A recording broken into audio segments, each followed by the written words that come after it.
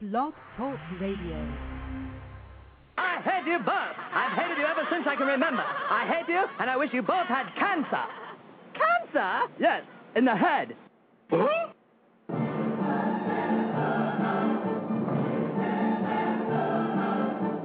I'm as tired as hell, and I'm not going to take this anymore. Pay no attention to that man behind the curtain. Are you telling me you built a time machine? Out of a DeLorean?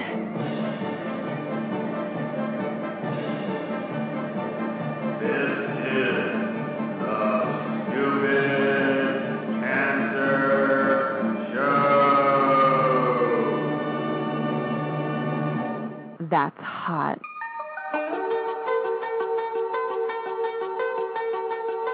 Hello there, children. Hey, kids.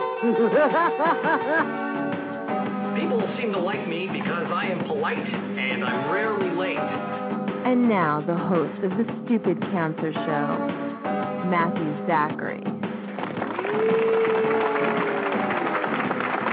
Monday, June 21st, and a happy summer solstice to all you folks out there. Welcome back to the Stupid Cancer Show, the voice of young adults with cancer. Got cancer under 40? Sucks, huh? Well, get busy living, because the Stupid Cancer Show is here to change the world, one chemo infusion at a time. Tonight's show features rock star Andrew Mcmahon.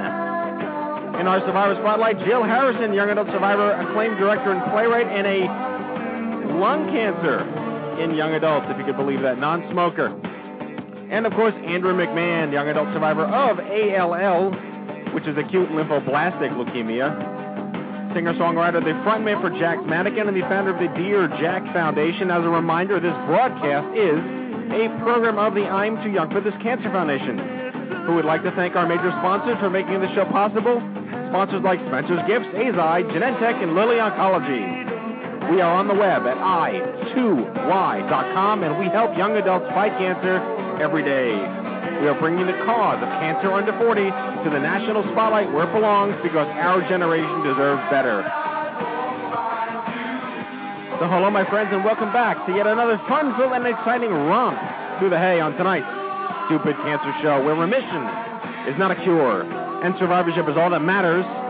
And a stupid cancer welcome to all of our first-time listeners here tonight on the Blog Talk Radio Network, broadcasting live from the Chemo Deck, our fabulous studio in downtown Manhattan. I'm Matthew Zachary, a 14-year young adult survivor of pediatric brain cancer. Please welcome my official partner in crime here on the Stupid Cancer Show, hailing from right here in New York City, 15-year young adult breast cancer survivor, acclaimed journalist, former deputy editor of TV Guide, and former entertainment news correspondent for the Fox News Channel, the lovely and talented Lisa Bernhard. Lisa! Matthew! How are you? I'm fantastic. Are you? How are you, my friend? You had your first Father's Day. I had my first Father's Day. That's exciting. I'm going to give myself applause for that. Go for it. All right, that's enough. That's the biggest cheer that I've ever heard on this show. I get big applause tonight. You've been holding out on that. Yes, I have. Well deserved. Yeah. I mean, as much as I'd like to ignore him, we can't. Our chief cancer anarchist and vice president of grassroots programming, Jack Buffard, is in the house. Hi, guys. Hello, Jack. He gets a two pinky clap together. Two pinky claps. Yeah. Hi, Lisa. You ever see this? No one's gonna. This is a gesture for radio. Small round of applause. A round of applause. Yeah. Terrible. Better than terrible. that. Terrible. Anyway, we have our Jack will be monitoring our live concurrent interactive chat room, which looks like it's on fire tonight. The chat room is on fire. Chat room's rocking. Yeah. They must have known that Jill Harrison was in the Survivor Spotlight tonight. It's all about Jill. It's all about Jill. Anyway, Jack, again, we'll be monitoring this live interactive concurrent chat room. If you have questions of our guests, please send them his way. We'll do our best to get them answered. And, of course, our fabulous broadcast production assistant, young adult survivor Amanda Freeman, is here tonight. She's not near a mic, however. She's waving. She's waving. So Amanda's here tonight. I did not write down the names of all of our in-studio guests, but we have Mary Asselin from Warwick, Rhode Island. We have Karima Batts is back in the studio. She's giving herself a woo. We couldn't even give her a woo. She's got a self-woo. She got a woo last week. Did she? Is that how that works? She was here. Oh, boy. And Emily Cousins is here. Woo! from the National Resource Defense Council. Is that true? That is correct. She's here to make sure we don't do anything illegal. Some fancy visitors. And Tom Snyder, Jill's husband, is here. We have fancy visitors and Tom Snyder. Yes, fancy visitors and Tom Snyder. This is a packed house on a hot night in New York City. I cannot wait till this room becomes our exclusive studio with 4 air conditioners. Yeah. Well, we're lucky we have one. We used to not have one. That is true. This night would not be possible. It was really, really bad. We got this air conditioner. But now we have it. Things are moving here. Things are moving We've here. We've got AC, water, bottled water. And I think I announced this last week, but I2Y is moving on up. We got brand new offices that we're moving to across the hall. We get to, apparently I've had to become an architect. You're a man of many talents, I have to add that to my resume. Yeah. So I get to build out our office according to a pipe dream that I don't even know will be feasible. Where's my wing? Well, we're going to have cages hanging from the ceiling. I didn't see my wing on those plans. No, cages. We need go-go dancing cages hanging from the ceiling. That's your place. You know what? As I'm aging, I'll take that as a compliment. And I get the trapeze. Yes, I guess we're going to do one of those zip lines. Nice. We're going to do a zip line right across the office. It's going to be Cirque de I2Y. Yes, exactly. No, but it's incredible because we're going to build like a mini garage that's going to house all of our crap, which is currently out in the open right now and is very unprofessional and unappealing.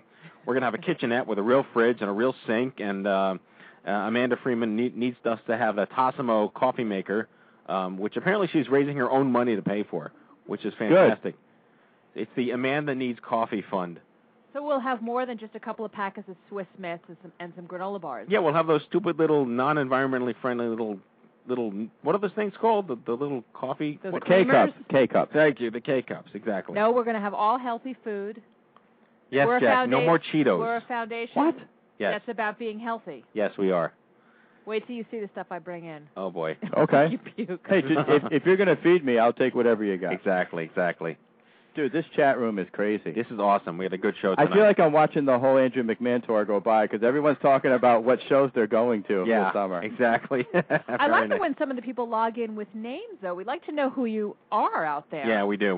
Rather than, we love it. Look, log on. You can say guest. That's we can say hi to Dylan. He just told us his name in the chat room. We can give you more of a personal shout-out, too. When we have Bree Harrison in the chat room. It's good stuff. Yep. Good stuff. But, so we're moving into real offices with real windows, and we're going to convert this current space to do nothing but just the radio show and turn it into like a real professional broadcast experience. But today... You may find that hard to believe, but we'll turn it into a real professional broadcast despite Jack's experience. existence here, yes, exactly. But, yes, I actually signed the lease today, so... Give yourself another round of applause. No, that's just going to get one of these because it's just incredibly laughable. That here we are 3.5 years later in a real organization. We're not working under my basement anymore. We have employees now. It's really cool. You still show up in your underpants, though. Underpants are optional. Underpants are the soul of man. He's like, it's like Homer Simpson when he just wanders around. Anyway, speaking of underpants. This ever moment is brought to you by Immerman Angels. Be well, #1. So that was Johnny Immerman, for those of you out there. We have a lot of listeners tonight, so we want to make sure that all the random references we make are understood by the people out there. Johnny Immerman is a great guy. He's a testicular cancer survivor, and he runs a great organization called Immerman Angels, which is just at immermanangels.org. And it does one-on-one peer support for young adults affected by cancer, which is the gist of our entire program. We are here to support survivors and patients and their friends and caregivers in their teens, 20s, and 30s, which is an amazing population that is finally getting its comeuppance. Everyone in this room practically is a young adult survivor, and it's a testament to how far we've come in the last couple of years to give our generation a voice. Amen. Amen. Can I get an amen? Can I get a witness from the congregation? Prima? All right, we got a witness. But yeah, so for all you new listeners out there, probably questioning like who we are and what we do, we are a young adult advocacy foundation that advocates for cancer patients between the ages of 18 and 39. We'd be advocating. And the majority of our active members are in their 20s and 30s. Yes. You realize you just said we're an advocacy organization that advocates? That's why I said that. We're a construction company that constructs things. Yeah. We're a coffee shop that sells coffee. Right. Oh, Jack. And we've given Jack a vice president title. I'm the vice president of articulation. Yes, you are. You're the vice president of advocacy. Fantastic. That's true. Exactly. Yes. But that's what we do. We advocate for people in their 20s and 30s who get cancer because people in their 20s and 30s can and do get cancer, and not a lot of people are aware of that. Yes, and Andrew McMahon and Jill Harrison are two of those people. As are we three of those people. As are we three of those people. I'm actually three of those people because of the voices. Yeah. So if we're looking at this room and canvassing everyone here in the studio tonight, the one of these things is not like the other is Tom. So Tom has to leave right now. Sorry, Tom. But actually, Tom's the cancer co-pilot, being Jill's husband. That's true. And there are a lot of caregivers and BFFs and brothers and sisters of young adults affected by cancer that are in turn affected by cancer. And are a big part of this organization. And that's who we advocate for, being an advocacy foundation. Yeah, so we're going to... Oh, dear God. So we're going to bring in Andrew at around 9:30 or so, but I want to get to our Survivor Spotlight tonight. Every show, we try to highlight a young adult survivor and share their story. We try to find people that have, stories of relevance. Not that no one's story isn't relevant, but tonight's Survivor Spotlight is a personal friend of mine, but I think she speaks to sort of a surprising statistic for our listeners out there, which is that young adults get lung cancer who don't smoke. When we think of lung cancer, we think of geriatrics who've been smoking for 40 years, or people in their, or coal miners. Yeah, or black lung disease. And are you a coal miner? Mesothelioma, all those commercials and whatever. But let me introduce her. She's going to get the default music here. What time is it? 9:12. It's not late. That's true. All right, Jill Harrison is a 27-year-old lung cancer survivor. She's a freelance theater director, playwright, most recently from New York City and now in Philadelphia, pursuing a master's in fine arts in directing. She recently won a life grant from the Cameron Seamers Foundation for Hope in honor of a play she has written called In Search of Hope, which shares the story of a young adult cancer survivor, her family, friends, and how they learned to deeply embrace life. The play has been workshopped at New York Theater Workshop, and Jill will continue the development process next month at Temple University. She's been working professionally in theater for over 15 years. And again, lung cancer at 22 years old. Right? Yeah? Okay. Please welcome to the Stupid Cancer Show, Jill Harrison. All right, Jill.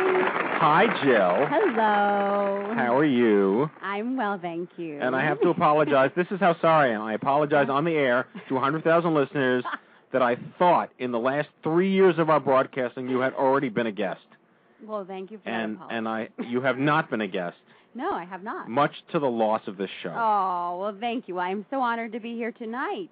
Well, she's one of those people that feels like family. Yes, she does. You can tell that already. Hey, I just met her tonight. I was at her wedding. Yes, you were. So I am family. Yes, you are. And this is the first you've had her on. I was not at your wedding, and I want an explanation why. I'm sorry, Jack. Yeah. Matt was representation. I was. Yeah. I was clearly representation.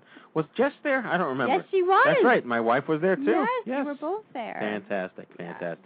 Now, honestly, the best part of the show tonight, folks, is when we have our Survivor Spotlight take the mic, because it means Jack can't talk. That's not fair. Yeah, exactly. We have 62 listeners in the chat room tonight. I am blown away by how active this is.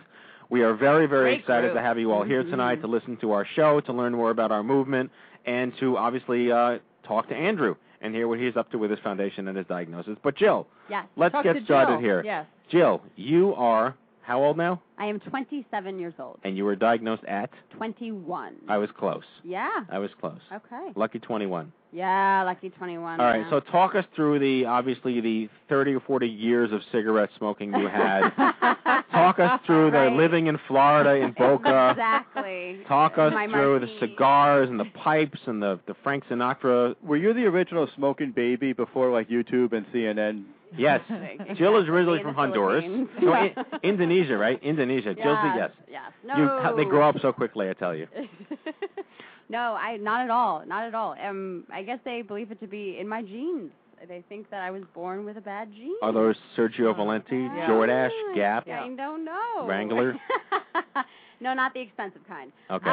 No, So yeah. Kohl's jeans. Yes, indeed. Okay. Yeah, in my jeans, and just kind of came about, and had to deal with it junior in college, and you pick up and you keep going. But how does that? Were you gene tested? Others in your family have the illness? No, it's not hereditary. So I mean, it's assumption. It all comes down to assumption. Right. So I mean, really lovely, fantastic doctors at Mount Sinai and Hunter Medical in my hometown. But but honestly, they still really to this day have no idea. They assume that it was in my genes. Right. And I was born with a slow-growing tumor. But is there a lung cancer gene? Well, it's funny you should mention that. I mean, my surgeon is part of a study at Georgetown, his alum, and they are actually trying to research the idea of you could potentially research and find a gene within babies being born, and whether or not they are have the ability to succumb to certain, so never smoke, don't do this, don't do that. So that's interesting if that potentially you could be born with something. So if you smoke and you have the lung cancer gene, does that negate itself? I don't know. That'd be fantastic. That's just luck, man. Yeah. So how does a 22-year-old or 21-year-old get diagnosed with lung cancer? You go through a month of what you think is the flu. And you keep going to your health center. Bad cough, that kind of thing. Bad cough. And I will say to everyone that I can possibly say to, if you are losing weight and you are not trying to lose weight, that is a bad sign. If you are eating regularly and you are losing weight, it is a bad sign. So that is something that I will say to everyone. So you thought you had the flu, essentially? Yeah, because it kept going away, too. It would just disappear. But my cough stayed with me throughout the entire month. But did they give you Robitussin? No. Okay. No, they did not. They gave me some, general pill that the health center gives you. Fantastic. And when did they finally get to the point, what was it, an X-ray? It was just a general chest X-ray that they finally gave me. And then it went into, all the tests, PET scans, CAT scans, the whole 9 yards. Yeah. Did your doctor say something like, but you're too young to have lung cancer? Oh, of course. Actually, my general practitioner didn't even want to test me because I didn't have cancer because I'm way too young for that. Right. Yeah. But then once I got to my pulmonary specialist, he looked at me and was like, why in the world haven't you been in my office? Right. What took so long for you to get here? And he was great. And him and my surgeon were wonderful. And they treated me like I was 21, an adult, and it was wonderful. So walk us through this, the treatment, surgery. Yes, surgery. I was very fortunate that I did not have to do chemo or radiation because it didn't spread, which was very, very fortunate. But I had massive lobectomy, they call it. Not a lobotomy. My hometown thought I had a lobotomy. My mother had a great idea. No, that was Jack's cancer treatment. Yeah. My mom told me when I was like 5 that we were going to go get ice cream after I had this little procedure done, and things just haven't been better since. Exactly. And that was Jill the mic back, Jack. No, she's the actor. Yeah. Yes. Right. You're a loser. But yeah, my mom had an idea that she should send me through the local A&P with a wrap around my head and just, to perpetuate the terrible rumor going around that I had a lobotomy. That you had a lobotomy. Yes. Lobectomy, which means half of my right lung is gone. Bye-bye. It's bye-bye. Yeah. But But they got it all with that. They and did. No treatment beyond that. They did. And so I get bronchoscopies ever so often, and they'll do a CAT scan ever so often. But and knock on wood, I try to avoid secondhand smoke like the plague. This is the amazing thing. I mean, it reminds me. I mean, she was older than this, but Dana Reeve, Chris Reeve's wife, who was a health fanatic. Yeah. Not only didn't smoke, right. but do yoga, all kinds of health foods. I mean, and lung cancer. Yep. Absolutely. Yeah. There's actually a kid in my town that was 23 years old, recently diagnosed with lung cancer, never smoked a day in his life, and very similar to your story, Joe, where it's just like, what the hell is going on? Yeah. I lived my whole life being healthy, and then I got hit with this, and unfortunately that's something that a lot of us young adults go through, is just our cancer comes out of nowhere because there's no way to screen for it or I'm sorry, Jack. Preventive measures. Quid pro quo. Name the restaurants you ate at through Foursquare on your trip to Seattle. Why? Well, it started with Wendy's at JFK Airport. Yeah. And then Krispy Kreme donuts yesterday afternoon, Applebee's for dinner, and then I had a munchie mix of trail mix with M&Ms and stuff for breakfast on the plane this morning. Yeah. And then when I got to the office, I had Domino's pizza, and I just finished my Chinese food. The official position of I2Y is we do not endorse anything that Jack Buffard says or does. Exactly. Do not. There is a plausible deniability that he still exists in person. Yes. Right. He's a hologram. Jill, did you happen to see this on Facebook? We got a Google alert about young adult cancer. There was another girl named Jill who was 22, that was just diagnosed with lung cancer and is part of a website called Longevity. We're going to have them on the show next season to do a show on. We'd love to have you back to talk about lung cancer in young adults. But in all seriousness, like, what are the odds that there's another girl named Jill in her early 20s? We want to connect the two of you, take a picture of it, and watch the wormhole open into the Stargate. That would be awesome. That would be so cool. Yeah, indeed. Well, I want to hear more about what you're now doing with your career. You're a theater director. I am. And tell us more, because you've obviously tied your work into what you've gone through with your health. Absolutely. Well, I felt when I was going through it, I felt like there was no other way. I mean, people would say, what do you need? How can I help? And normally I would have no idea what to say to people. What do you say? You have no idea what you need. How can you convey it to someone else? And what was I going through? No one can relate, especially, my colleagues that were 20. Sure. So I decided to start writing things down. And then the best way that I knew how to do that was through a monologue. So through play, through the idea of when you put an audience in a space, the best way that they can emulate is through, or relate is through someone else telling their story and sharing that experience. So slowly but surely I took it completely to all writing, and then I took all the writing out and just did all movement. So it had many, many levels. And then finally... All movement as in dance? Correct, yeah. All physical movement. So that was the next step of it. And I was like, okay, this is some neat imagery and emotions. Right. So I said, well, how can I combine both? And so then I decided, too, there's more than just my story. And this is when I found Matt, and I'm too young for this. And so I interviewed about 30 survivors and decided to start weaving all of our stories together. And I'm not a playwright. This is my first play. I'm more a director. You are now. I am now. And I took this idea to a lot of my playwright friends, and they were like, every time we were kind of riffing off of things and stuff, and they would finally be like, this is your story. This is your thing to tell. So, let's do it. So I did, and it took me about 6 months. I won a grant for it, which also helps to continue that process. And I have a full-length play. Fantastic. Yeah, it's exciting. So now you're back. You graduated from Temple University. So I'm in it. I'm in it now. Yeah. Okay, I'm almost done with my first year of grad school. Cool. Yes, at Temple. And so I'm going to continue the process. I'm workshopping the play again, actually next month at Temple. So I'm excited. Fantastic. I also have to point out that when Jill met me for the first time, it was like day 2 that I existed. Yes.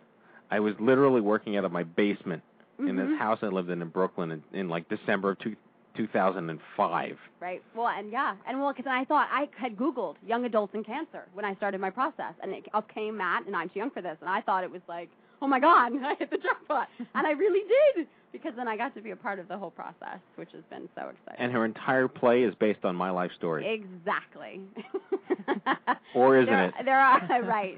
Well, I could be wrong about that. Entirely wrong. Reoccurring themes, that's for sure. Intensely wrong about that, yes. And I do, actually, I know Andrew will be on in a short 5-6 minutes. But I also want to share that, Andrew's music has also been a big proponent of me writing my play.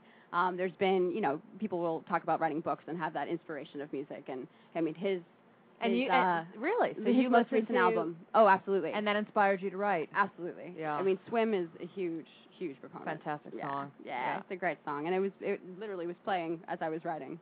So It was great getting to, my sister and I got to meet him, and Jack got to meet him at his concert last October. And I thought you were going to say you got to meet Jack. That's no big deal.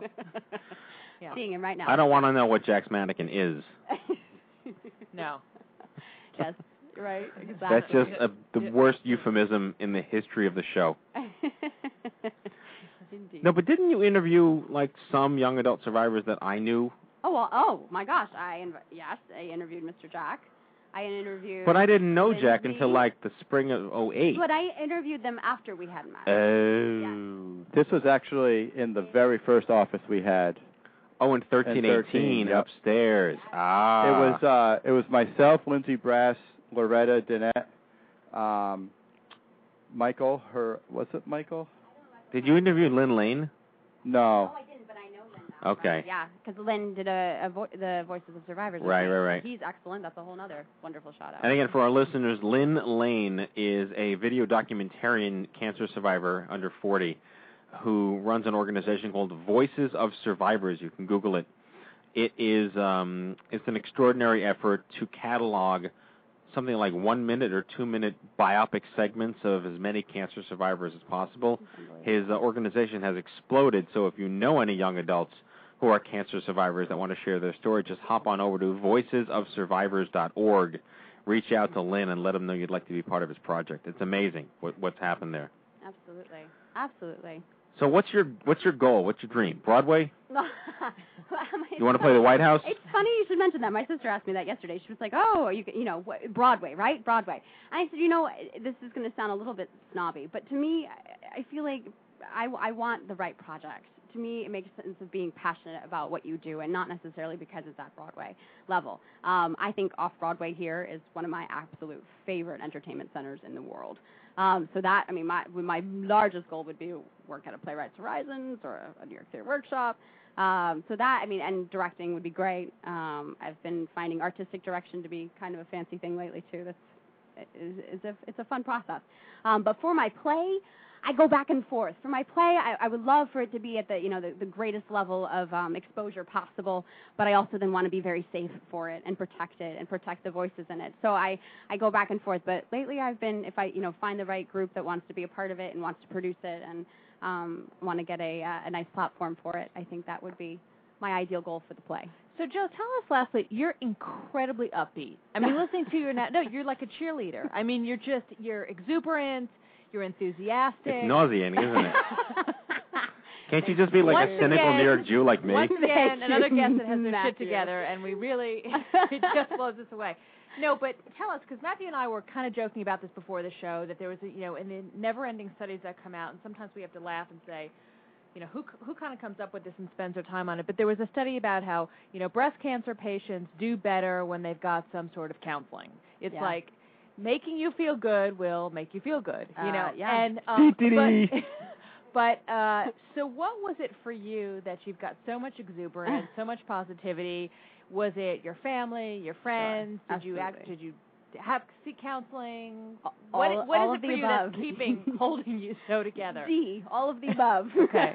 I mean, my family's endless support. My friends, endless support. I mean, my friends who are literally, exuberance is what gets you through. But, I mean, there were moments when I was literally, as a junior in college, under my desk, not knowing where I was going because I was just so distraught. Sure. Because you're in a world that you don't understand anymore. Yeah. And therapy. I mean, I have a whole scene in my play. One of my best friends has her master's in counseling psychology, and she would, on a regular basis, go see someone. And, that to me, at that point, was like, oh, that's failure. And right. she's like, absolutely not. You are brave to go talk to someone. I agree. It's nothing, and a lot of people feel that way, that it is failure. Yeah. But it's exactly what you said. Bravery. No, it's bravery. It's strength. Right. Yeah. To face it, to confront it, to get everything out. Absolutely. And all of that, and I continue it too, because I think that's also important for people who have had it and are quote unquote moving on. It's always someone was just saying, it's always going to be a part of your life. Mm-hmm. You never really leave it. So to continue that process is so important. Right. That's what I think. Cheerleader Jill. Yeah. Oh, my goodness. Yep. Rah-rah. Well, we got to wrap this segment, but you're sticking around because your boyfriend's going to be on the show in a few minutes. Exactly. Don't tell my husband. Who's sitting right here? Tom, I'm not going to tell you that her boyfriend's going to be on the show in a few minutes. But, I think Andrew's married too, though. Oh, yes, he is. All right. Thank you, Jill. Sorry, Jack. All right, Jill Harrison, everybody. Jill Harrison.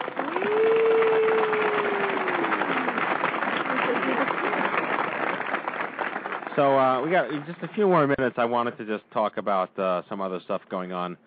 Many of you know that, again, it was my first Father's Day, and my kids are now 7 weeks old.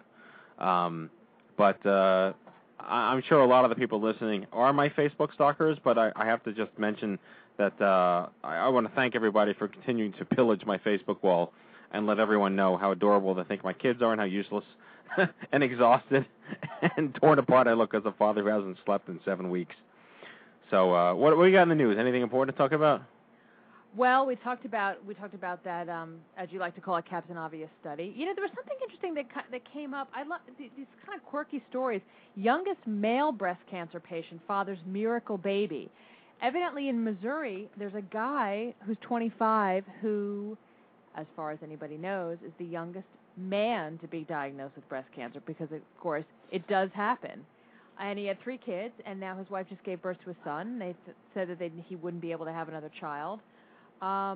Amazing story, though. So if you think that you're a young woman at 25 whose doctors don't believe you that you have breast cancer, imagine if you're a young man at 25. I can only Again, imagine what... Now, I know I'm reading into this, but if he's the youngest male breast cancer survivor that fathered a child, when they removed his breast, do they give him a uterus? That's funny. No, it's not. I'm serious. No, I'm not. Thank you, Matt. Oh, I do what I can. No, and there was also something like coffee is now good for you, and then coffee was bad for you, and the sugar's good for you, and sugar's bad for you, and cell phones do and don't cause cancer every day, and you're damned if you do and you're damned if you don't. All good news. Yeah. Fantastic. I do stay away from those gadgets in your ears. What do you call them? Blanking on the name of them. Bluetooth. Bluetooth. Yeah. That Bluetooth can't be any good. No, Come certainly on. not. Better than crashing your car. And it's I a great way suppose for schizophrenics to get away with it, because if you just wear your headset and mumble to yourself, everyone assumes you're on a phone call. Oh, I know what I wanted to ask. Jack, we talked about this last week briefly, but before we bring on Andrew, I just have to ask you one more time. Yes. Please tell me that you really actually saved somebody from a burning car that spun out of control in front of you. Okay, I like how the car is now burning a week later. But, yes, I did witness a car flip in front of me, land on its roof, and I went over there, dove right in, and pulled the woman out through the back seat. But the car was not on fire. I was not in a puddle of gasoline. My muscles were not shimmering in the summer sunlight. Groundskeeper Willie style? Right. But I did get a little boo-boo on my finger, and apparently the EMTs don't give a shit about the boo-boo on the finger of the guy who rescued the driver. They're more concerned about tending to the driver. Oh, boy.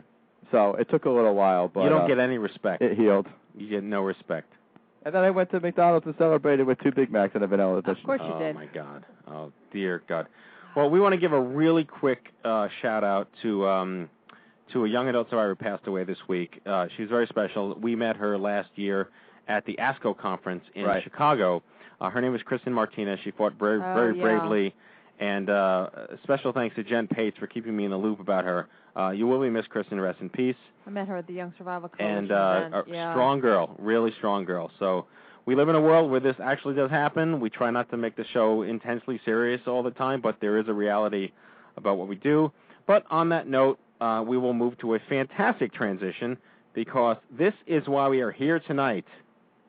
And it's not Elton John, actually. Elton John? Oh. No, not Elton John. You get to wear fancy glasses?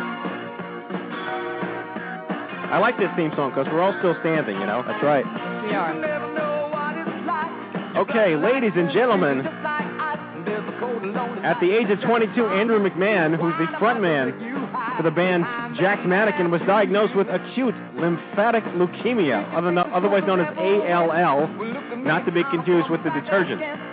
During his battle, it became clear to him that there were still major shortfalls in treatment, support, and research on behalf of the young adult demographic. That's our team.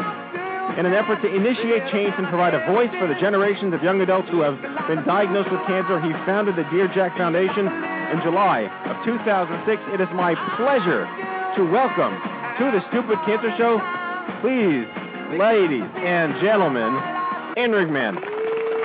Andrew. Hello, Andrew. Hey, Andrew. How you guys doing? Everyone in the chat is calling you Andy. Can we call you Andy? You can call me whatever you like. Okay, you can call him Mr. McMahon. Can I call you Mannequin? Call me Mr. Mannequin. Mr. Mannequin. Okay, done. Isn't that Al Gore? We'll get Kim Cattrall. Dude, we've been chasing you. It's so great to have you on the show. We are, all of our Washington D.C. groupie people who hung out with you last fall are actually here in the studio tonight. Oh, killer! That's awesome. Oh, at the show at the synagogue, right? Right. Yep, exactly. Absolutely. We stupid cancers that place up something fierce. Yes, you guys, you certainly did. How you guys doing? We are doing fabulous.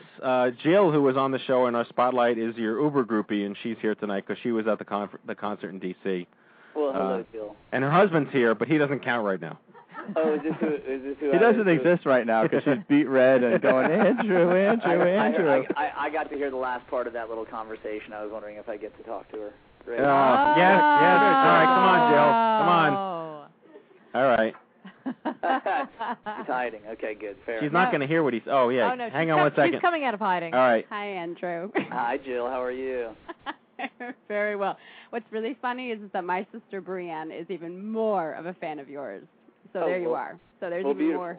Yeah, so she says hello. And We'll apparently tell Brienne I say hello as well. Please, thank you. And she'll be seeing you in August, so I'm sure you'll see her again. I'll look forward to it. Thank you for your work. It's really beautiful work. Oh, thank you guys for what you're doing. I love what I've heard of the program so far. Appreciate it greatly. Very nice. All right. All right, Jill, you can go home now without Tom and have fun. She just crossed that off her bucket list. Very nice. Very nice. Me Tom's going to be a happy guy tonight. Oh boy! Someone have the Andrew McMahon plastic mask. Please say there's not a plastic mask. Okay. No, we got a cardboard cutout of you. That's okay. Okay. It'll do. It's a mannequin. It's not Jack's mannequin. Fair enough. So, dude, it's so great to have you on the show. I mean, obviously, we talk about young adults and the fact that we can and do get cancer. I always love when people embrace that this is a generational thing, that we are underserved, that no one seems to really care about who we are, what we do, and the entire establishment just doesn't get it. So we like to tap into that anger and that hostility and give people permission to be pissed and give back to the greater good of this cause. In a happy way. In a happy way. No, Right. no. Yeah, we don't like throw blood on fur coats and, kill doctors and stuff. We don't do any of that stuff. Well, you guys, I mean, there's a lot to be done, so it's good to hear somebody's out there doing it. Yes, exactly. So talk us through this. When did you first start being a musician? Was that in your blood? Were you like that kid that did do you see that Brazilian boy? He's 2. He does the crazy samba stuff on YouTube. I didn't see that, but I saw the 6th grader do Lady Gaga on YouTube. Yeah. I saw that. I was probably a little bit more like the 6th grader than the samba kid, because that was about when I started. That was like probably 4th grade was when I started playing. Right. And yeah, that was the thing. I don't know. I actually by some strange coincidence, it was actually my uncle passing away from melanoma that sort of led me to the piano. I kind of started writing songs like as a coping mechanism to deal with sort of what was my first view of death at a young age, and that's sort of how I ended. I mean, I spent a year kind of writing songs about my uncle who had passed away, and I was about 9 years old when that happened, and really have sort of never changed directions or turned back since. So talk us through a little bit of your diagnosis. And it was 2005. Is that right? That's correct. Yeah, it was actually in, I guess, late May, early June of 2005. And it coincided with your album coming out. Yeah. Well, I had just finished the record. I mean, we had kind of been working on the record on and off throughout, starting around the summer of 2004, and had pretty much just put the finishing touches on it. I was in a mastering session in New York City where we were, which is basically just kind of where they stitch all of the finished tracks together, kind of get all the volumes equal level. It's kind of the last part of the process before you turn it over to the label. And yeah, I had seen my doctor the day before because I had been experiencing tons of trouble with my voice on tour, and I was out of breath, and all those kind of symptoms that you hear about. And sure enough, I kind of got out of the studio to take a break from the session, and my phone had been lit up with like a half a dozen messages from the doctor. When I called him back, he just said I was super. My blood was basically a third of what it should be to be functioning, and they sent me right to the hospital in the city. So you were 22 years old at this point, is that right? That's correct. You're on the precipice. This was the first Jack's Mannequin album? Mm-hmm, yeah, so, we had just moved on from doing the Something Corporate stuff, and yeah, this was kind of the big first shot with Jack's Mannequin. Right, Something Corporate being your other band. Right. So you're 22. You're just about to release this album. Your whole life is right there. It's kind of like you're at this door where the rest of your life is going to begin, and you get hit with this diagnosis. Yeah. That's incredible. I mean, to have all those happen simultaneously at such a young age, when you just think, my gosh, I've been playing the piano since the 4th grade. Yeah. We've got this incredible album. You're touring and hit with this. To have that all come together at that point, I mean, what was that like for you to go through emotionally? It was interesting. It was a strange time in my life, period, for a million other reasons. And frankly, when it happened, at least the initial before we even heard the diagnosis, because there was a good it happened on Memorial Day weekend. So they found it on the Friday and rushed me into the hospital so I could see the doctor before essentially a lot of people went on vacation. And I didn't end up finding out until like a week later. But at the moment that they sort of were like, well, it's either aplastic anemia or leukemia or whatever, I had been pretty burnt out and working so hard that in this really bizarre sort of whatever, I kind of made peace with it quickly. I found out a week later, and it was just like, okay, well, for whatever reason, this is what's happening. That said, like a lot of the lyrics in the first record, if you listen to them, have this bizarre sort of sense of foreshadowing. There's the first line on the album is, "She thinks I'm much too thin. She asks me if I'm sick." And it sort of spins out from there. That in some way, I felt like it was coming. I am not letting you write anything for me ever. Yeah, right. No, I know, it's crazy. So there's this. There was this. I think I felt.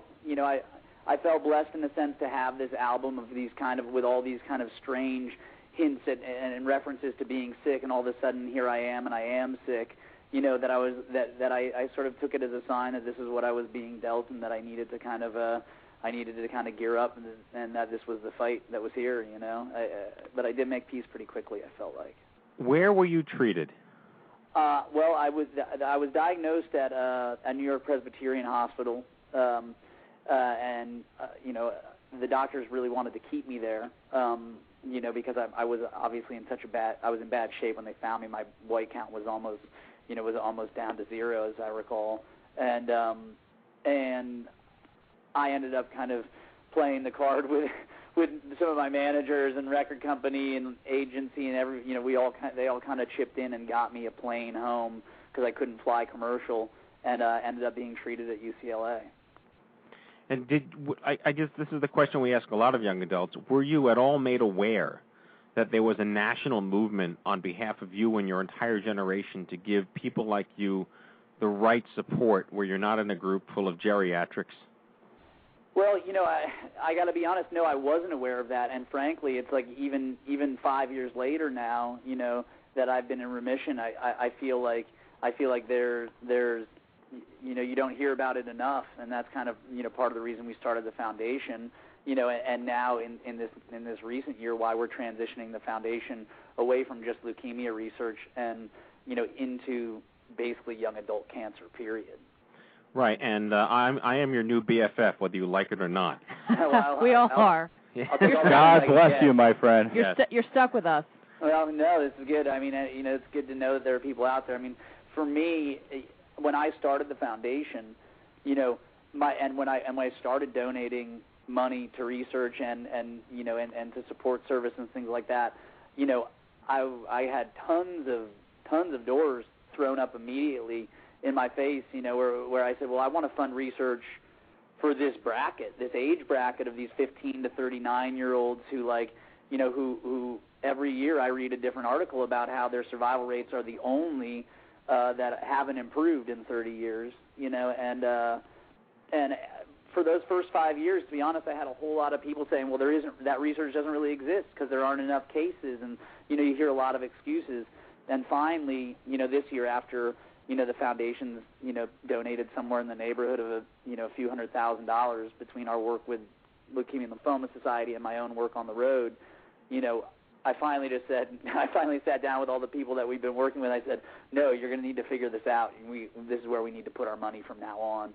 And some of those walls are starting to come down, and it sounds like, that people are starting to hear this cry from a lot of places, not just from me, finally, and then all of a sudden I feel like there is some hope, and we're starting to see some new opportunities for that. So, Andrew, tell us, I know you took a camera and you documented the treatment that you went through for your film Dear Jack, and there are other young people who are involved in this. You got stem cells from your sister, is that right? I was incredibly blessed. I'm the youngest of 5 kids, but only my sister and I are both full-blooded siblings, and so the chances of her being a match, I think they said, were somewhere in the neighborhood of like 18 to 25%, and magically she was a full match across the board. Wow. And it seems to me also like we are. He should be very grateful that you've also lent tremendous video credibility to Motley Crue's Tommy Lee. Is that right? Well, yeah, you know, Tommy's has been a good friend to me, and right around that particular period of time, we were working quite a bit together. I was writing music for him for a record that he was putting out, and he was playing drums for me on my record. So you know, I decided to steal a little bit of his celebrity to help us push the movie forward a little bit and get some more attention on the film. He narrates for you, and he's probably happy that he's known for another film or other than his Pam Anderson. A film with some credibility. I've never even Hey, come on, that was a good film. I've never even put it in that context, but yeah, I mean, I wonder if we're only Tommy's second movie. This is some good credits for IMDb right there. And you know what? I think I'm the only one out there that has copies of both. You might be surprised. But don't worry, I'll watch yours someday. Fair enough. You know, Andrew, I can't blame you. I think that one's got a little bit more fun, at least. Well, Dr. Madigan, I have a question for you. What you got? I think it's really, really relevant that you were made aware of the hypocrisy of cancer research in the sense. We're involved with Stand Up to Cancer, and I'd love to have a deeper conversation with you about that because they are really at the cusp of reimagining what cancer research can do. Right.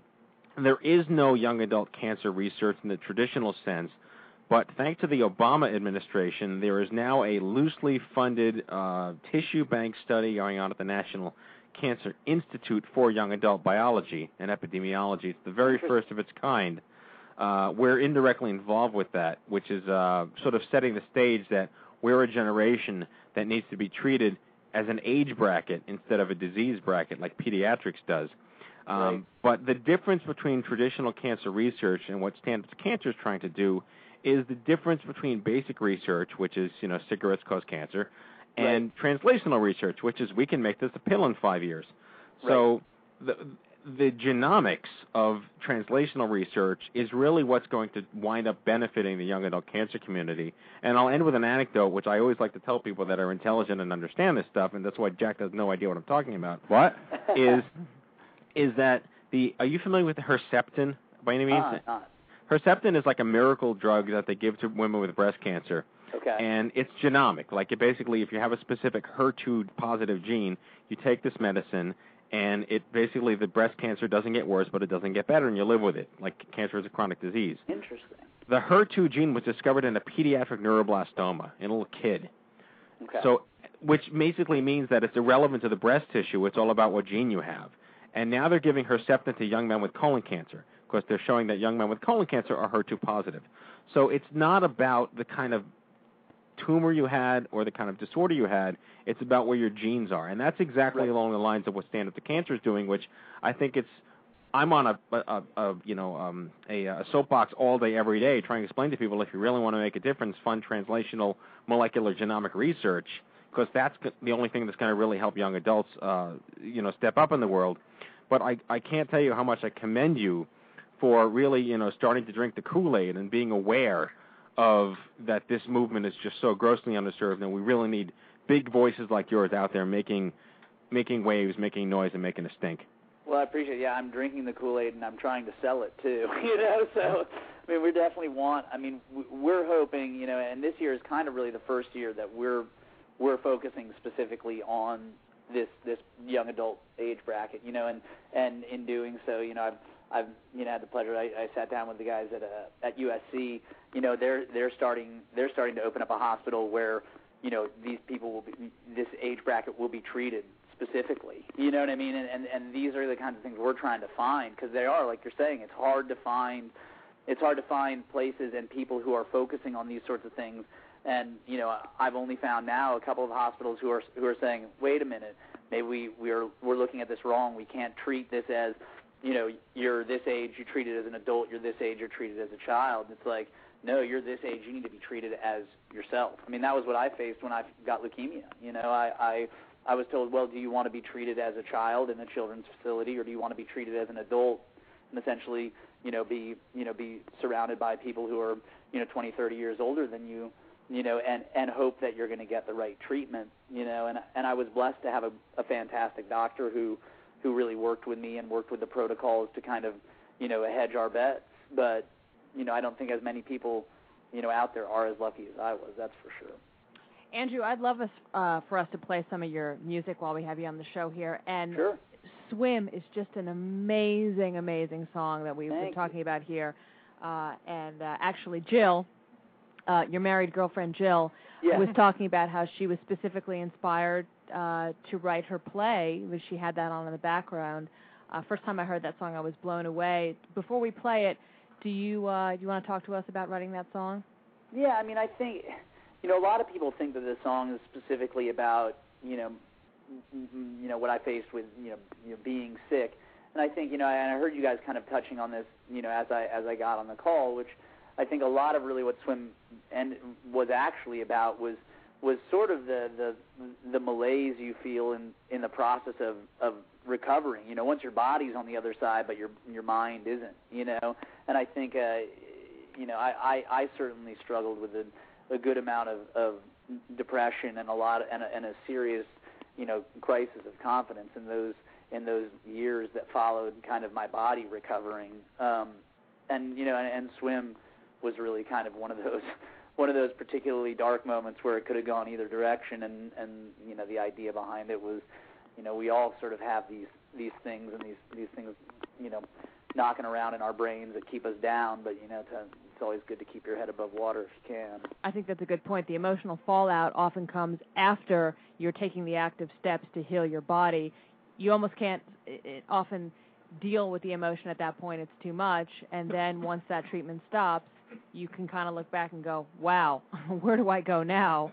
Where does my life go now? So that's a great point. But anyway, so Matthew, shall we... All right, ladies and gentlemen, what album is this from, Andy? It's on the Glass Passenger. All right, this is Swim from Glass Passenger.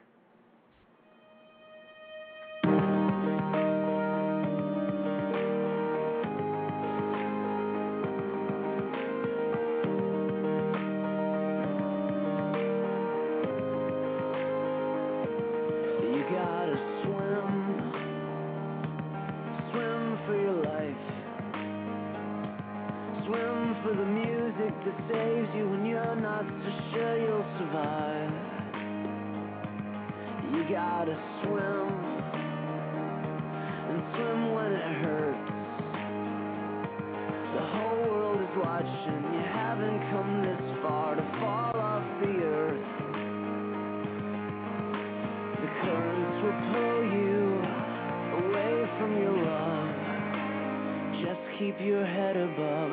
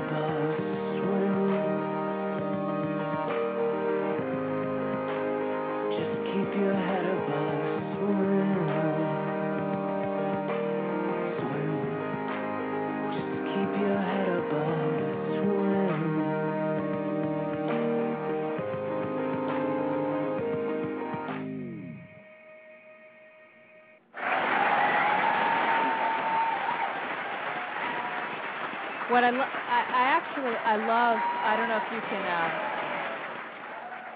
We've got so much applause, of course. Andrew, I don't know if there were so many people there. That's awesome. We've got a pack. We're in Giant Stadium, actually. It's a clown car. It's really just a big clown car. Yeah, well done. I don't know if you can see this, Andrew, but what's so cool is that all the folks in the chat room are just spitting out lines to the song as the song's playing. It's great. They all know the lyrics, and they're just awesome. They were just typing away as the song was playing. Half of them are in tears right now. Thank you very much. Yeah, I think you have some people that like you. It's such an inspirational song. That was a big one for me. I mean, that's always been sort of how music has played out in my life. Period.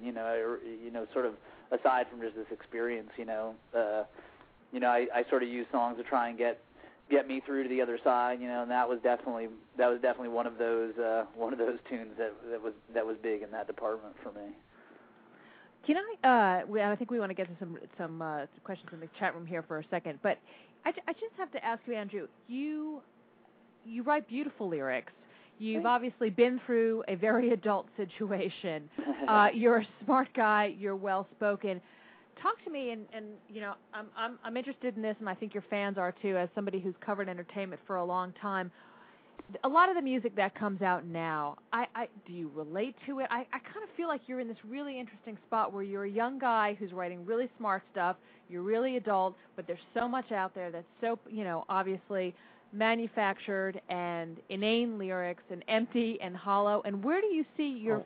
Come on, Mbop was my anthem in high school. I think you kind of like Hey, Mbop. easy now. I like the Hanson kids. Yeah, hey, Party in the USA is a great fucking song. I'm not knocking Hanson at all. But I'm just, where do you see yourself fit in this world? I mean, obviously you've got a strong following, you've got strong fans, but how tough is that for you or not? And how do you relate or not? And having gone through something so serious, being able to write these smart lyrics in an industry that's not necessarily looking for that all the time.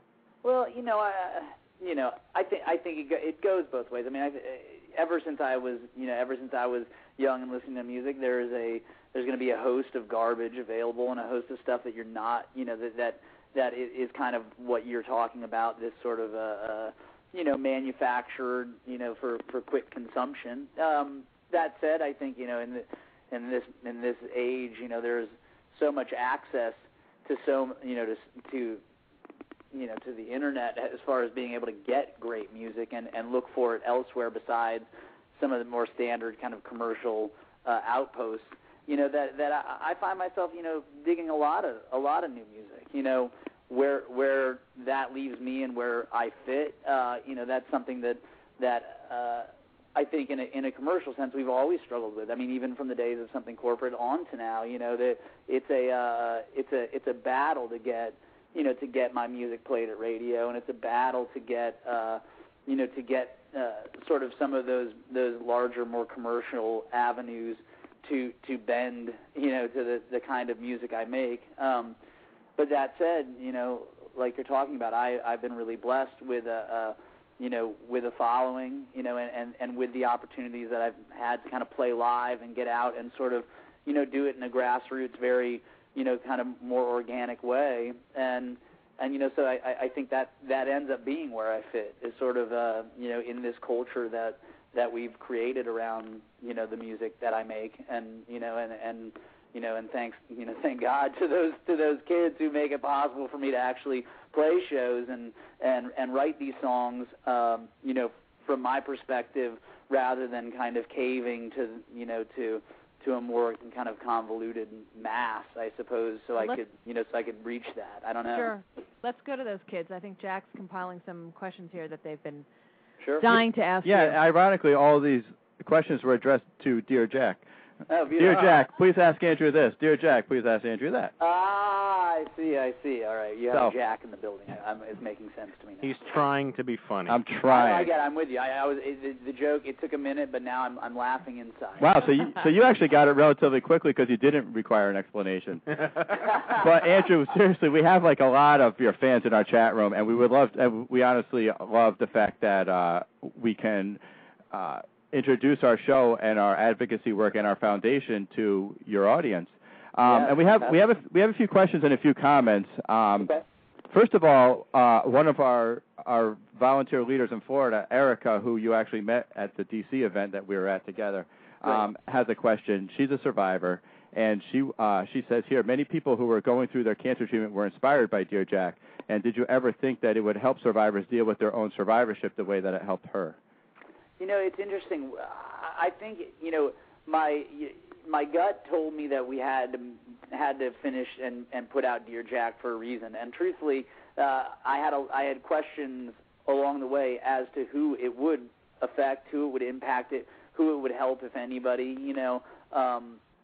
So for me to hear that, is music to my ears, to be honest. To hear that survivors and people who are going through it currently are finding it as a helpful resource, because I wasn't sure, I tried to put myself in the position of would I have watched that, if I had known that somebody whose music I liked or whatever, if I had known that existed when I got sick, would I have watched it? And to be honest, I wasn't sure if I would have.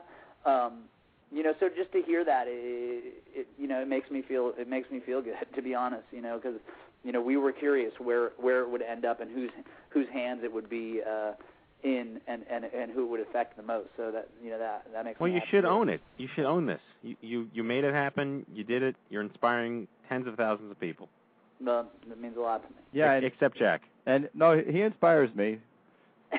Liar. Why are you? Why am I getting the brunt of all this? Ask the question. You're an idiot. Ask the question. Ask the question, Jack. But we have a lot of comments, based on what Erica just said and others. But a lot of the comments are after watching Dear Jack, your attitude through the entire process inspires them to become better people and to just keep their head above.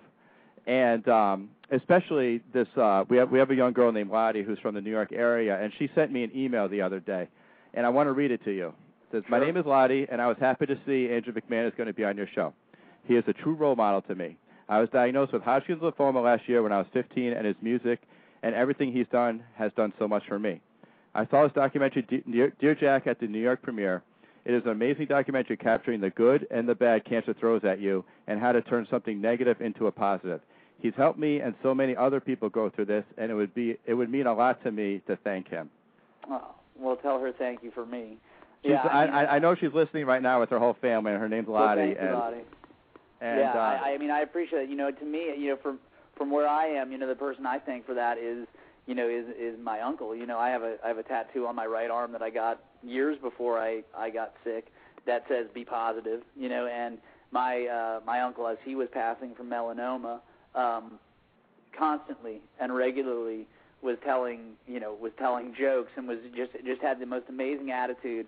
But he be positive was his mantra. And throughout everything, including the hardest, darkest days, all the way till the end, he said to us, and constantly, I know this is hard, but it's going to be fine. You just have to be positive, and that was sort of how he lived his life and how he lived his treatment all the way until he passed, and I sort of felt like for me it was, in honor of his memory that should I have to face the same thing or something similar to what he did, that I sort of follow his strategy and embrace all of the good things that really do end up coming from a hard situation, and to hear that that's being passed down, I think speaks it speaks volumes just about that idea, period, that there's a lot of hard things we're going to face, but we have to kind of push on with a smile, because what else are you going to do?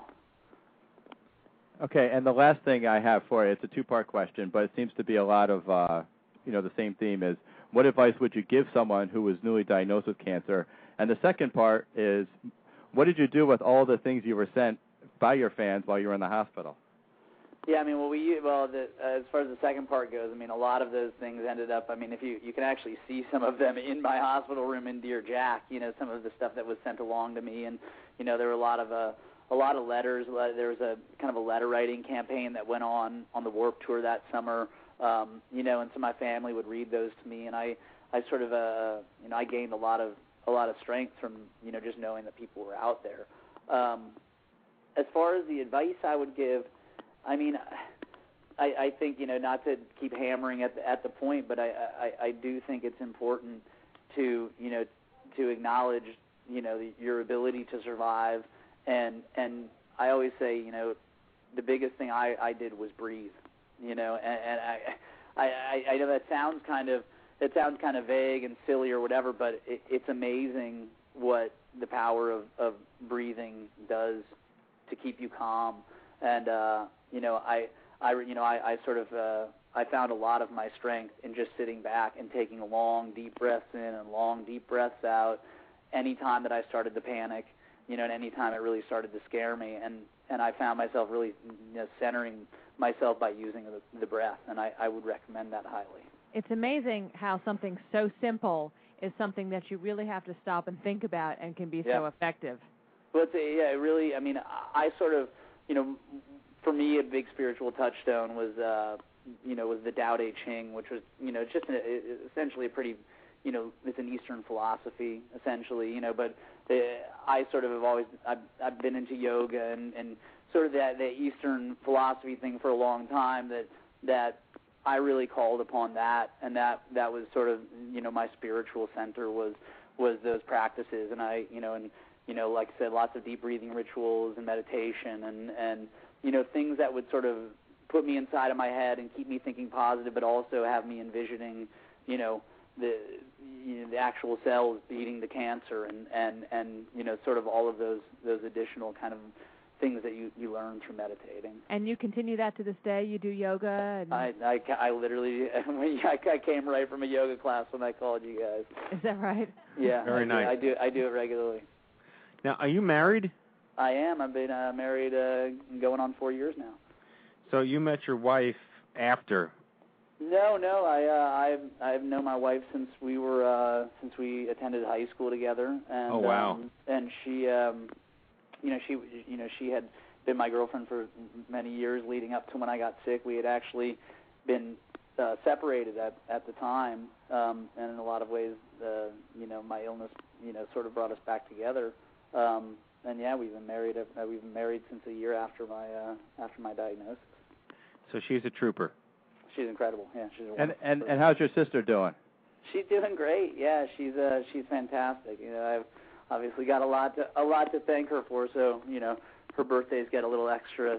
I was just going to ask, do holidays go her way every year? Absolutely. No, she's a wonderful person as well, and it's a testament to the women in my life that I'm actually here.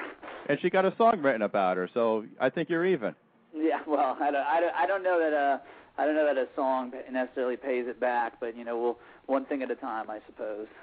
Well, we want to play. Speaking of songs, we want to play another song. I think we're going to play The Resolution.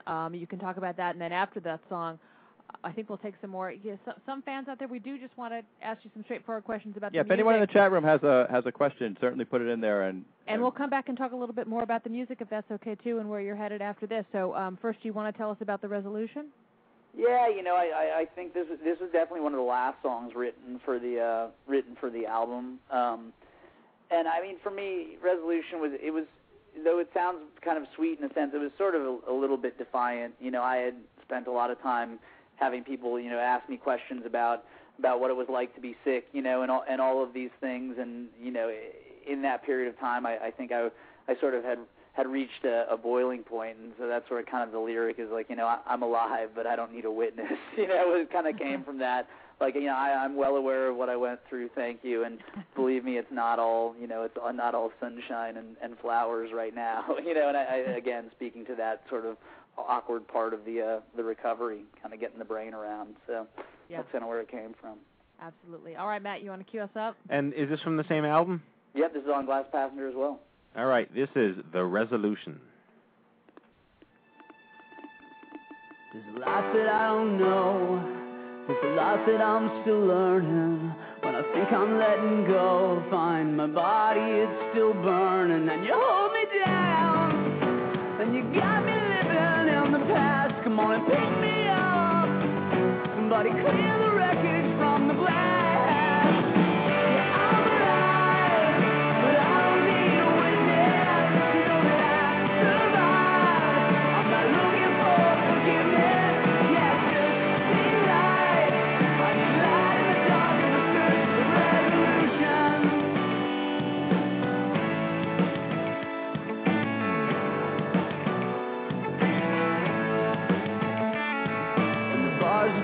close, so I tried living in the moment. Till the moment it just froze, and I felt sick and so alone. I could hear the sound of your voice still ringing in my ear. I'm going underground, but you find me anywhere I feel. Yeah, I'm alive, but I don't need a witness to know that I survived. I'm not looking for forgiveness, yeah, just need light. I need light in the dark as I search for resolution. I need light in the dark as I search for the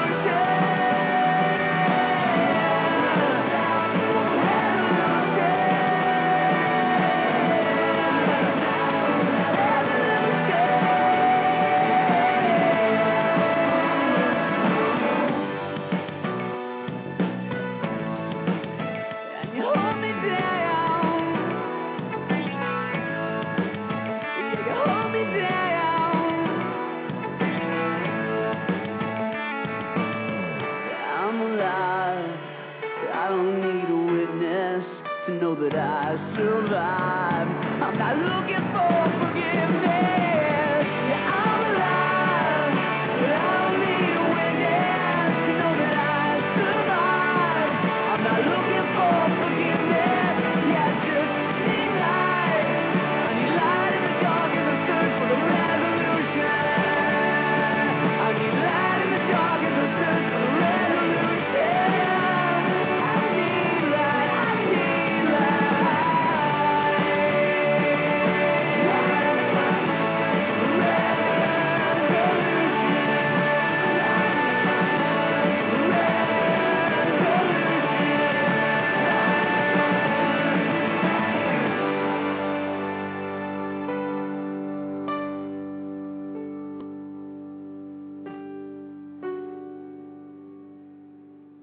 Oh, sorry, wrong button. We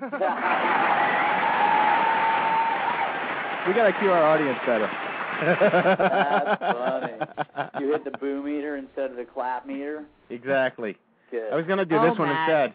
It's not a tumor. How's that one for you? I find myself saying that from time to time. All right, so tell us what's coming up now. You, I believe, go on tour with Something Corporate, which is your other band, correct? And, yeah, I mean, so we've been on a really long break, if you could call it a break. We've been kind of, sort of on a hiatus, and came up on this 10-year anniversary of kind of when we started playing out professionally and recording music, and yeah, we decided to take the opportunity to kind of go do a little lap around the country and say hey to the people who've been waiting to see that for so long. So we have to appease again some of your other Jack's Mannequin fans in the chat room who are just rifling these questions at us where they want some sort of hint as to what's going to come up on the next album, thematically. Any thoughts? God, I'm so waging a war on that record as we speak that it's it's hard to say exactly what the final theme will be. It's definitely I almost don't want to say anything without because I'm scared to kind of give too much away. You can tell us it's about Jack Buford. You need a backup? It's okay to tell us that it's about Jack Buford. If you need a backup dancer for your tour, I'm available. Yeah, well, I'm actually the entire. It is a dance record solely for the sake of getting you out there, Jack, so we can get you to shake a little. It's going to be Dance Dance Revolution, Jack's Mannequin Soko style. Andrew, if you haven't noticed, if you haven't noticed, Andrew, this is unfortunately not a group with small egos. Yeah, well, that's okay. You know what I mean? I'm glad I'm not in the room because my head probably wouldn't fit in the door there. You know what I mean? So, no, I'm just kidding. Not with Jack's Mannequin sitting here. Yeah. Yeah, that's a blow-up doll, not a mannequin. Oh, shit. How did you come up with the name Jack's Mannequin? Oh, it's just a horrible story, and mainly speaking to the point, I had so many people kind of like, with the Something Corporate band name, I just kind of got like constantly harassed on why I came up with that I more or less, made Jack's Mannequin because it had absolutely nothing to do with anything, just so I really wouldn't have a great story about it. Just something that popped into your head? Yeah, I mean, there was a point where I was talking about calling the band the Mannequins, and that really didn't, that didn't really make sense because at the time there wasn't really a band; it was just me in a studio. So the first tune that was written for that record, even though it didn't end up on it, was called Dear Jack, and that's kind of how Jack ended up in there. And now you've stuck us with, again, if Jack's ego wasn't big enough, now he loves it that he can forever say that he has some connection to you, some tie to you. Now you've been on the show, and his name is Jack. Yeah, I hope your shit's trademarked, bro, because Buford here is going to be running through the hills with your... Well, I was just thinking with all the Dear Jack stuff, I'll get a what T-shirt. Very nice. Very, very nice. Well, we're getting close to the end of the show. Is there anything you'd like to leave us with? Parting words? What would you like to see happen? What is the goal of the of your new sort of re-strategized efforts in the philanthropy sector? Well, at this point, a huge part of what we're trying to do is find these outfits and these research wings that we can help donate money to that are going to focus on science that's going to help this age bracket. And that, as you guys well know, is a pretty big task. The other half of it is obviously leaning towards support services and helping families of young adults with cancer as well. Which we started doing. We did a big sweep of donations, sending kids to camp this summer, and helping to support some of these camps that help youth kind of get in and have a little fun in the middle of their treatment and stuff, so they can enjoy their lives, despite what's going on. So yeah, I think the big thing now is we're gearing up. November, we're planning on doing a big charity show at the El Rey in Los Angeles. So it's kind of tentatively on the books. Hopefully, it'll be official soon.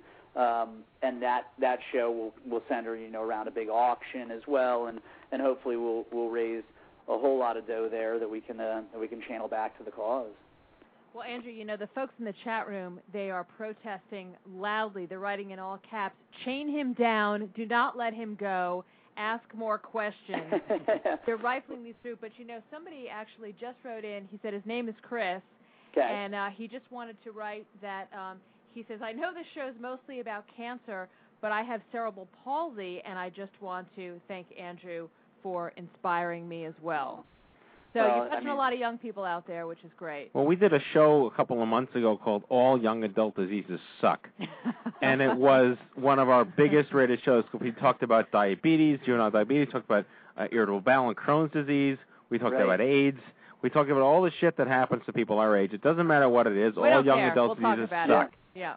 Yeah. I think it's an interesting thing, and I feel really blessed that that what I've kind of gone through has sort of ended up being a rallying point for a lot of young people. To any extent that what I went through can inspire people, that's amazing. But I think that I think it speaks to the fact that there are people out there really looking to be connected with, and I think what you guys are doing here, opening up the conversation and making it possible for young people who I think might otherwise be keeping these things inside. It's nice to know that there are resources out there, and I'm glad that I can be one of them. Well, I can't thank you enough for making the time to be on the show. We wanted the show to go long. You've been on the air almost 50 minutes. We could probably talk for hours and hours and hours. And again, your fans are never going to listen to the show again because we had to let you go. Well, hopefully they will. And because I think what you guys are doing is incredibly important, and it's nice. Because I don't really know that there's a lot of what you guys are doing that exists out there. So there surprisingly is. In fact, I wanted to just end on that. I'm happy to lend our organization to you as a Sherpa guide. Yeah. Please. All politics aside, all celebrity stuff aside, dude, we just have coffee, and I will introduce you to all the people you need to know in the young adult movement to have impact and be part of this community. Because it sounds like you're not a guy that wants to be in a silo, and we're all collaborative. And we all work in a Wiconomic fashion, and everything works together. So, welcome to the Stupid Cancer Club. And come see us in New York. Thank you for having me, and I will look forward to further conversations with you guys because I think it could be a really huge resource to the foundation as as well. So Jack has your cell phone, so you're in trouble now. No, that's fine. Please, I won't call maybe don't give it to Jack. But yeah, no, I is your sister single? Continuing the Stop conversation it. for sure. All right, so once again, we are the I'm Too Young for This Cancer Foundation, the nation's largest support organization for young adults affected by cancer. We thank everyone for being on the show. We especially thank Andrew McMahon for being on the show. We'll have him back, sure enough, before you know it. So, dude, take care of yourself. God bless, and all good things. Thanks, Thank Andrew. you all, and thanks to the guys typing in the chat room. I appreciate it. Okay, Andrew McMahon, Thanks, Andrew. everybody. Andrew McMahon. Have a good one, guys. Take care, bro. Go take a shower. You smell like yoga. That was a great show. It's a great show, and thank you for all. The chat room is really rocking. I haven't seen people type this quickly. It's flying by. 77, 76, and 75 people. everybody loves Andrew. Everybody does love Andrew. Anyone that's still listening, thank you for listening. Please join the Young Adult Cancer Movement. We are online at stupidcancer.com. Sign up, join the cause, give back to your own generation, and let's make the difference that needs to happen. And with that, we're going to go out with Bruised. And let's thank Jill, the lovely Jill. Jill goes out in the closing sequence. Okay, I can't thank her sooner. No, she's not. Here live and in person. She's she not came important. All the way in. We have enough big heads She's here. sitting right next to us. All right. Before we go to Bruce, I will just say special thanks to our Survivor Spotlight, Jill Harrison, our in-studio guests, Emily Cousins, Tom Snyder, Karima Batts, Amanda Freeman, Jack LaFord, Lisa Bernhardt, and I wish you all a pleasant evening. Asselin. Oh, Mary's here. Mary Asselin. I forgot. I'm sorry. You're so quiet over there. Mary Asselin. So here's Bruised as we go out. Thanks again, chat room. Thanks again. Good night, everybody. Alrighty, so if you missed any of our past shows, please check out thestupidcancershow.com or search for Stupid Cancer on iTunes. This show will be on iTunes by tomorrow morning. If it's not stupid, it's not cancer. We're here live every Monday from 9 to 10 p.m., the voice of young adults. Lisa Bernhardt, Amanda Freeman, Captain Sipping, Jack LaFard, and I wish you all a great week. Go to bed, Morgan. Fuck her out.